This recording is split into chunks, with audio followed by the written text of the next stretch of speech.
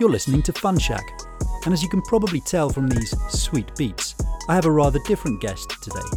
Vania Schlogel is managing partner and founder of Los Angeles-based Atwater Capital, a private equity firm with an exclusive focus on media and entertainment. Vania cut her teeth at Goldman Sachs and KKR. She was on the board of Pets at Home, and she was CIO of Rock Nation, Jay-Z's entertainment agency. And she currently sits on the boards of private equity-backed media and entertainment businesses across the US, Asia, and Europe. Vania, welcome to Fun Shack. You're quite an unusual private equity investor in as much as the creative industries don't scare you. In fact, that's what you focus on and specialize in. How did you get interested and involved in it? I saw so much value from marrying those two worlds. So the very kind of disciplined and rigorous private equity side of things with the innovation from the creative world. And I just always had a natural interest in it. In the creative side of things, obviously, as an individual who consumes content and music myself.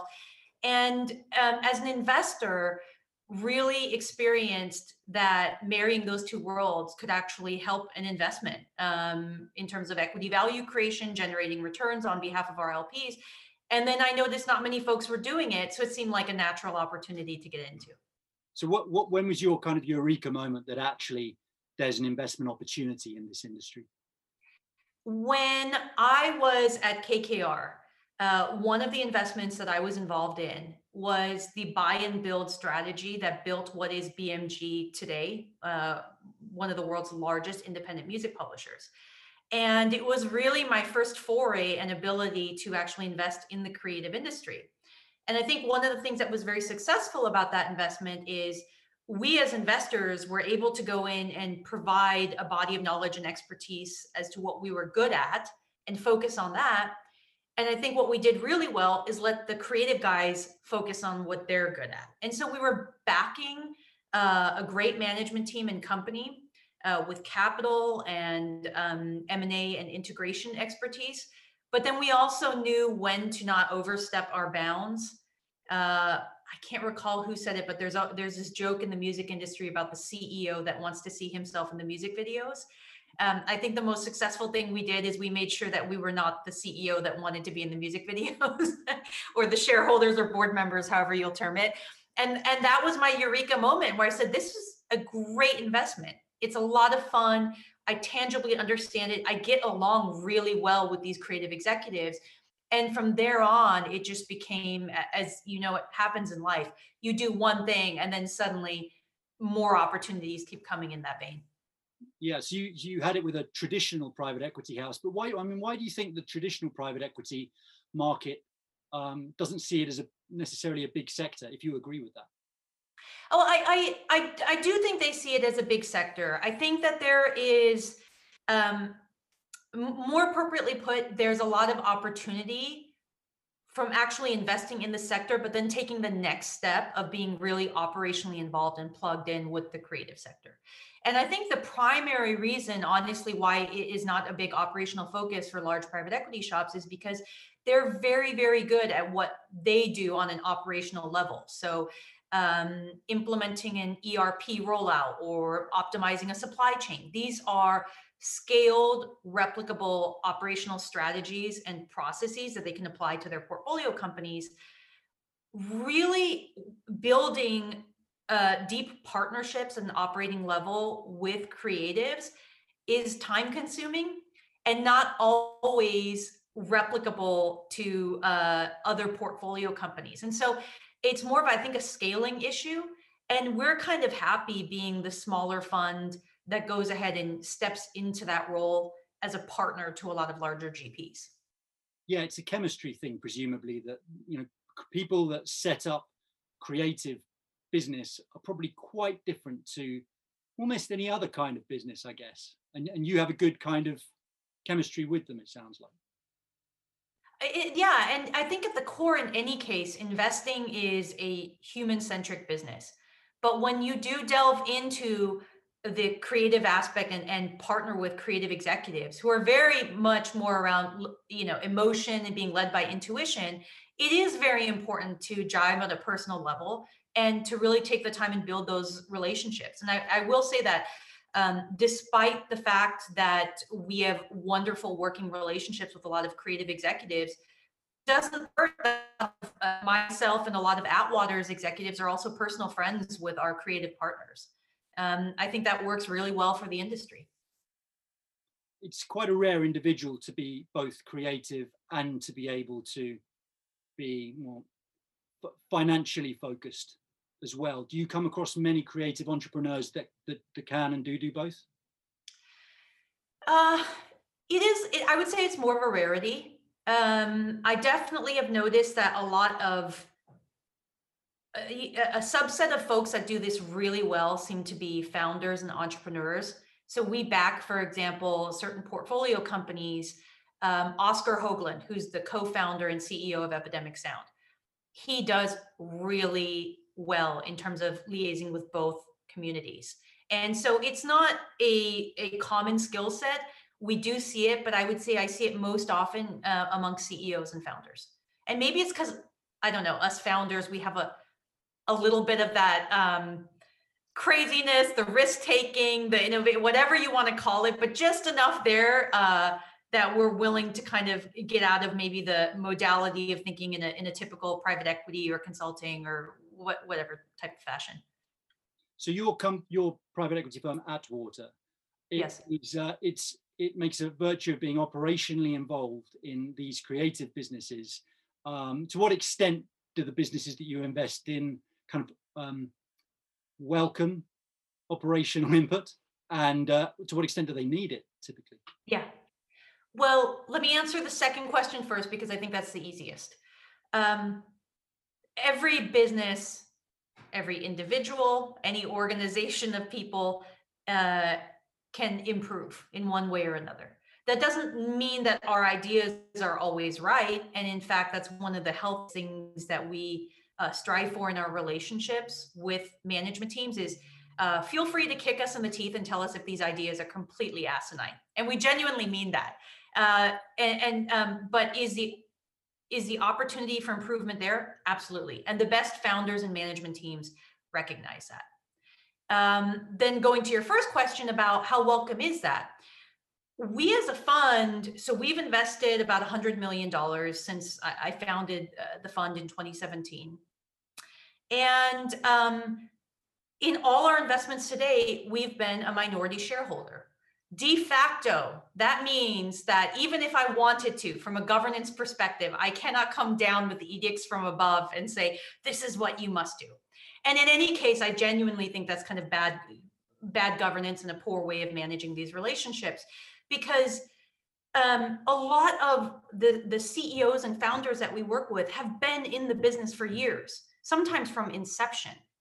And so it's incumbent upon us to actually come up with ideas an operating level to present a Rolodex within the industry that is exciting for management, because we're very open about the fact that, yes, despite the fact that we may be represented on the board and can vote shares a certain way, my personal experience has been, unless management really wants to work with you, your operational strategy is not going to be that effective. And so it is a foundational thing for us to come in as investors and really form, number one, deep personal relationships. And number two, actually show up with the goods, because we'll get called out right away by these very demanding founders and CEOs if we're not showing up with something that's helpful for their business. And what's the competitive environment like for attractive assets in this sector? I would say our sector is more ripe for proprietary deal sourcing than potentially other sectors. And it goes back to what we just talked about, which is that kind of creative and founder-led group of folks.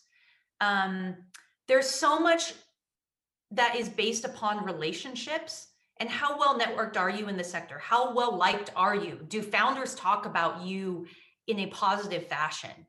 And it's interesting, both what I've witnessed is both on a positive and negative level. Founders, it will spread like wildfire among founders if you are seen as either a great partner or not a very good partner to management. So I actually think within the sector, being well networked and well liked lends itself to proprietary deal sourcing, which means it's outside of a normal process being run, for example, by an advisor. And in that kind of case, that's actually the ideal scenario, because it's not a competitive process aside from your main competition being against yourself. Are you presenting a compelling case to the founder and CEO and the existing shareholders that you're worth it, that they should sell some of their shares to you because you're going to bring value? Yeah, I can imagine that the LA creative grapevine is quite sophisticated and active, so a word would get round. But you're based in LA, but you have an Asian presence, and you recently did a European deal as well. Talk to us a little bit about your kind of geographic coverage. It's really funny because prior to Parasite winning an Oscar, which is a South Korean movie, we would always get the strangest looks when I would explain that we have offices in Los Angeles and Seoul, South Korea. Because most funds are based in New York and London and San Francisco. And then when they go to Asia, they immediately typically go to Hong Kong or Singapore, kind of a financial hub. And the way that we explained it is we're operational investors. And hence, we launched in Asia in a very operationally relevant geography. So South Korea has the fastest internet speeds in the world. It's a thriving and healthy democracy. Its intellectual property protection laws are very robust. All that put together means that the monetization methods and kind of the business ethos and also legal protections endemic to South Korea feel very natural for Western portfolio companies to launch into. So you have to get over, obviously, some of the, and this is natural no matter where you expand to globally, but you need to be comfortable with the language barriers, the cultural differences, and being respectful and mindful of that. But once our portfolio companies launch there, it feels much more like a fish in water in terms of them looking around and saying, oh, okay, I can still sell my intellectual property, for example, and monetize it the way that I would whether I were based in Sweden or New York or Seoul. So that's one of the reasons that we set up a presence there. And going back to the example also of Parasite winning an Oscar, we identified very early on that for whatever reason, Koreans are very good storytellers. And so there's always been a large body of great intellectual property and content trends coming out of South Korea. So as a fund focused a lot on entertainment, media, and content, it made a lot of sense to us to be present in cities that were driving these trends. And it's one of those markets where a company can launch, and admittedly, it's a very small country and a very small core addressable market. But given the ability to export cross-border, a company can look into expanding into adjacent geographies, Japan, Southeast Asia, China, from that kind of launch pad in South Korea. I would almost liken it to Sweden in that sense, what Sweden is to Europe. Yeah. Pretty small addressable market, but Spotify did all right. Absolutely. And so speaking of Europe, you've got some activity there too. We've actually invested quite a bit in Europe. So we're invested alongside KKR in a company called Leo9 Studios, which is Germany's largest production and distribution company in the country. I chair the board there. We're invested alongside EQT in Epidemic Sound, which is based in Stockholm. I also chair the board of that company. We just closed another investment alongside EQT in Malaga, Spain, in a fantastic company called FreePick. And making sure we don't forget anyone. And we have a second investment in Germany, also alongside KKR, in a company called GFK. Right. So under normal circumstances, your air miles are pretty significant. Wonderful from the perspective of never having to pay for a personal vacation ever again. Yeah, I was spending a lot of time in Europe. I lived in London for 6 years. And so from a sector perspective, I actually think it's a wonderful geography to invest in. I think it's multiples cheaper than a lot of US media, actually. You're a relatively small fund to have a kind of what appears to be a completely global footprint, and also personally global responsibilities at portfolio companies all over the place. And I guess that's a function of being a sector specialist, would you say? That's exactly right. And I wouldn't say we're truly global because we genuinely, as an operational fund, we have to spend time building relationships and liaising with folks. And so we're very much present in Europe and Asia. We don't touch geographies yet where we don't have executives or very strong partnerships. So that would include, for example, South America, Africa. Those are geographies where we're not present. But in Europe, we feel very comfortable investing in the region. Regulatory perspective, culturally, even our relationship Rolodexes, we feel very natural about investing in the region. And also importantly, we have such wonderful partners in terms of larger GPs that we work with, as well as a lot of founders, company founders that we know, who also keep us connected and on the ground there. Well, I was going to come on to that because it's very interesting the fact that you partner with some of the biggest buyout houses in the world on some of their deals. So they like you and they bring you in. They've got enough money of their own. What do they want from you? Yeah, that's a great question. We feel a very strong duty towards our GP partners. And to date, we've done, we've invested alongside KKR, EQT, and TPG since the fund launched in 2017. And you're absolutely right. We recognize very much that they have enough capital, they have large committed funds, and they certainly don't need Atwater to come in to fill a hole. And hence, there is a very strong expectation of performance on our side that in the Venn diagram of things, not to get too nerdy, but they're going to focus on, these sets of operations, and we're going to be over here focusing on our operational strategy, and the two don't really overlap. And that's great. That complementarity of what we focus on and our expertise, I think, is the reason why we get repeat business and repeat partnerships with these GPs. And the other aspect is just we have the way that we set up the operations of our fund are centered around our operational expertise. So I gave you one example, which is we're present in South Korea because we understand it to be a trendsetter city in terms of content and technology trends. Our LPs in South Korea, in fact, for example, Kakao is not only a partner of ours, but also an LP of ours. And if you imagine a digital media and technology group for a given country that owns the WhatsApp, Spotify, PayPal, Uber, and a few other assets of a country, that is Kakao. And they are one of our greatest partners and LPs. And so when we partner with a larger GP, we can actually go in as one of the only, if not the only fund in the world that can say that and say, hey, when this portfolio company is looking to launch in Asia, we're going to consult and give a great body of expertise around having done this before. And oh, by the way, we've got a fantastic digital media company there as an LP who now has a vested interest in making a success story of this. Yeah, that makes sense. So what specifically, what subsectors, what types of creative companies are hot right now that interest you from an investment perspective? We are very much focused on content, and we focused on it from the inception, and we built out a very strong investment thesis to the point where I almost feel sheepish saying content because it's such a broad umbrella term.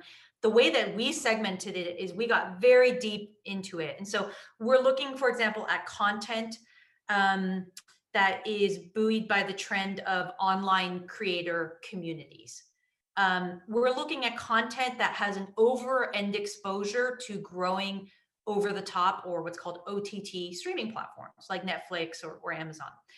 So while we spend a lot of time in content, we're actually very delved down into those subsectors that we feel have kind of an acyclical component, but also from kind of a meta thematic side, being buoyed by digital trends and digitization, which COVID, by the way, only helped to hasten, quite frankly. Yeah, it's interesting. In like when in the first internet boom, like 20 years ago, Yeah, everyone was constantly saying content is king. yeah, But looking back, I sometimes wonder whether actually for that first wave, like networks were king, because uh-huh. the ones that did really well were the companies that capitalized on people's networks. And I kind of get the sense, as you say, particularly with lockdown and now that everyone's got decent broadband and streaming services and so on, that content might finally be having actually its time in the sun. I don't know what you think about that hypothesis. I have had this debate so many times about content versus distribution. And I think one of the most interesting case studies is what happened with Netflix. And prior to launching House of Cards in January of 2013, it was a pure play distribution platform. And I'll never forget the production costs that were quite heavy for House of Cards that Netflix had undertaken.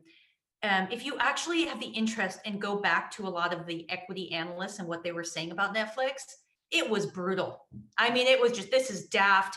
This is how many subscribers they would have to get to recoup this. And it just ripped them to shreds. And what happens? They launch House of Cards, and in quick succession, Orange is the New Black, the Marvel kind of TV series, spinoffs, etc. And their stock price within the next year and a half, 10x.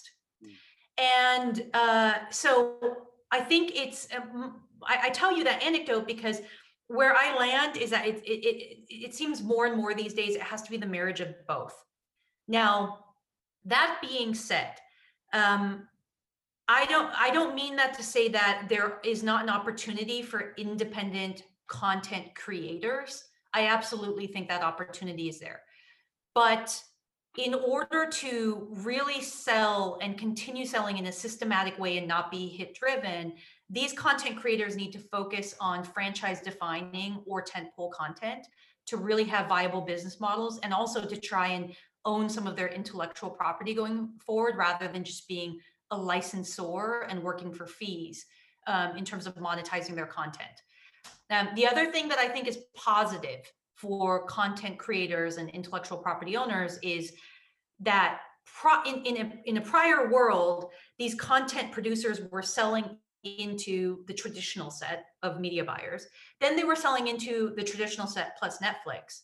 And now the world has opened, where now they're selling into Apple as well, and other new entrants. And so it's a great time to be a good content producer and intellectual property owner, because the buyer set is proliferating. There's just more and more buyers now of good and franchise defining content. I think one of the other things, and this is why we invested, for example, in Leo9, is one of the great things that happened from Netflix, and I actually mean this at a social level, is because Netflix was able to aggregate eyeballs at a global level, there became this re-education process in the entertainment world that we are willing to watch local language film and TV, whether it's the example of Parasite, which is completely in Korean, or Dark, which is in German. And so this put the emphasis and investment again in local language content. And I think that's really important. At a social level, I don't think we want to see a world where 98% of content is created and generated out of Hollywood and has an American perspective to it. I think we really want to honor diversity of content and also local traditions and cultures. And I think that's one of the great, not to go on a tangent, but it's one of the wonderful things that actually has come from technological distribution, is a refocus and a commercial case that now puts investment back again on local language content. I understand that a lot better now, because when you started speaking, I was going to say that all sounds great, but there's only one Netflix. But yeah, I mean, that's not quite true, but also it sounds like Netflix allows a whole ecosystem to happen as well. In the same way as I guess Amazon allows a whole ecosystem of suppliers to feed into it and get greater distribution. Yeah. Yeah. Yeah, absolutely. And I think, to be fair, anytime one seeks sustainability and health of an industry, there need to be countervailing forces. So while I'm also very positive on some of the positive things that Netflix has engendered, why did we invest in Leo9? Leo9 took 5 companies and consolidated them into the number one player, because scale at a local market level is a necessary countervailing presence to a global technology player like Netflix. So I think for the health of the industry, also for the health of consumer choices going forward, and for greater investment behind local content, we as investors are placing our bets and trying to have scaled local players rather than just a fragmented market. Are these kind of film production companies? They're kind of like finance houses in themselves, aren't they, to some extent? Because they're then financing projects. They are, yeah, and that's also why scale matters, because content behaves very similarly to venture capital as an asset class, meaning you have a few real outliers in terms of performance and a lot of losses along the way. That is the nature of content. That also scares a lot of investors. And so the way that we approach the sector is with eyes wide open and saying, we understand that's how the asset class performs. But we also understand portfolio theory enough to know that diversification diversifies away that unique hit risk. And so if an asset is scaled enough, it's producing number one, it's producing enough new shows or films. And number two, it's typically paired with an existing library that generates stable cash flows. And so I think there's a perception versus reality gap a lot of times when it comes to investors, that investing in the content space, they just look at that unique project risk of it's going to be great or it's going to be an absolute unmitigated disaster. We don't view it that way. We view it as long as we can get into scaled ventures, a lot of that unique risk can be mitigated. The fact that you're partnering with big buyout firms also suggests, that the risk profile isn't that venture-y. Yeah, yeah, that's absolutely right. And Leo9, for example, spent the better part of 2 decades, for example, buying up content, and has the best library in Germany.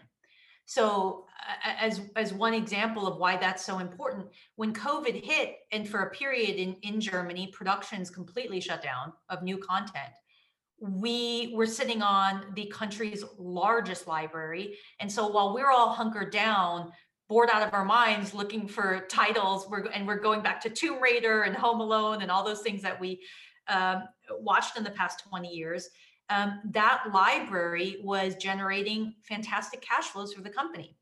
And I think that's a really good example of how an asset class that can be perceived as so hit-driven actually ended up being one of the most sheltered and acyclical assets, as evidenced by what happened after COVID hit. Yeah, that's amazing, isn't it? What's your view of the future of private equity meeting creative industries? Would it always be for the specialist to some degree, or do you think there's a larger opportunity opening up? I see the trend of a lot of previous operators within the media and entertainment space raising capital. For example, they're doing a lot of fundless sponsor activity. There are certain situations I can't comment on now, but very well-known media executives who have identified proprietary deals, as we talked about earlier, and then going and either partnering with private equity or with family offices. The rise of family offices, for example, has opened up a brand new and innovative kind of funding pocket. And they're going about it that way.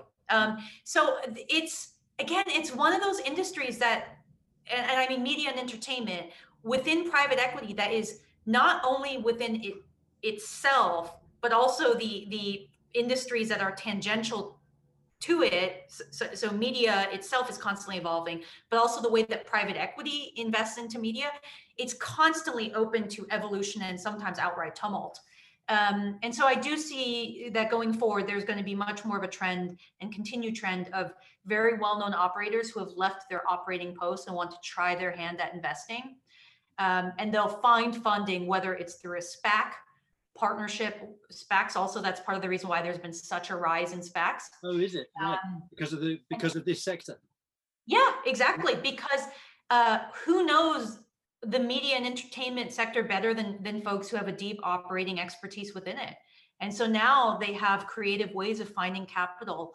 And because it lends itself to proprietary deal sourcing, I just think this industry is very unique relative to investing in other industries. Given that you've always been in investments and something to do with creative, you've had quite a varied career, because you KKR, you've got your own shop, and in between you were CIO at Rock Nation. Can you tell us a little bit about what Rock Nation is? Yes, so Rock Nation is founded and helmed by Jay-Z, who many people know. And one of the really interesting things about Jay, if you look at the history of his career, so yes, he is a very well-known rapper and artist, but he's also had a business savvy. So very early on, for example, he structured a deal so that the retention of his master rights reverted back to him. This is before artists were doing it at a broader scale. And I would say before Taylor Swift, for example, really got on that public messaging about it. And so he actually is a great example of someone who took his relationships and industry expertise and leveraged that into an operational role by setting up Rock Nation. And so Rock Nation represents, I believe they started really in music. Now they branched out to representing artists in outside of just music, and then also athletes, professional athletes, and moving into those adjacent verticals. And really what that comes down to is leveraging a Rolodex of relationships and then having that credibility that, hey, I care about your career, your art, I will be a good partner for you, in a way that Jay and the Rock Nation team can do. And culturally, going from KKR to Rock Nation and then to your own shop, I mean, they must be big leaps, or was Rock Nation very KKR like? No, they're industries worlds apart. They are very, very different. And funnily enough, I would actually, having experience on the one hand, the Goldman Sachs and the KKRs in my career, and then on the other, kind of the Rock Nations of the world, I endeavored to set up the culture of Atwater to be a hybrid culture. So if you ever come to our offices, you'll see some funky art up, music typically playing in the background. So it's a little bit of a hybrid. It's been really great talking with you. I wish you the best of luck with everything. Likewise, thank you so much for your time.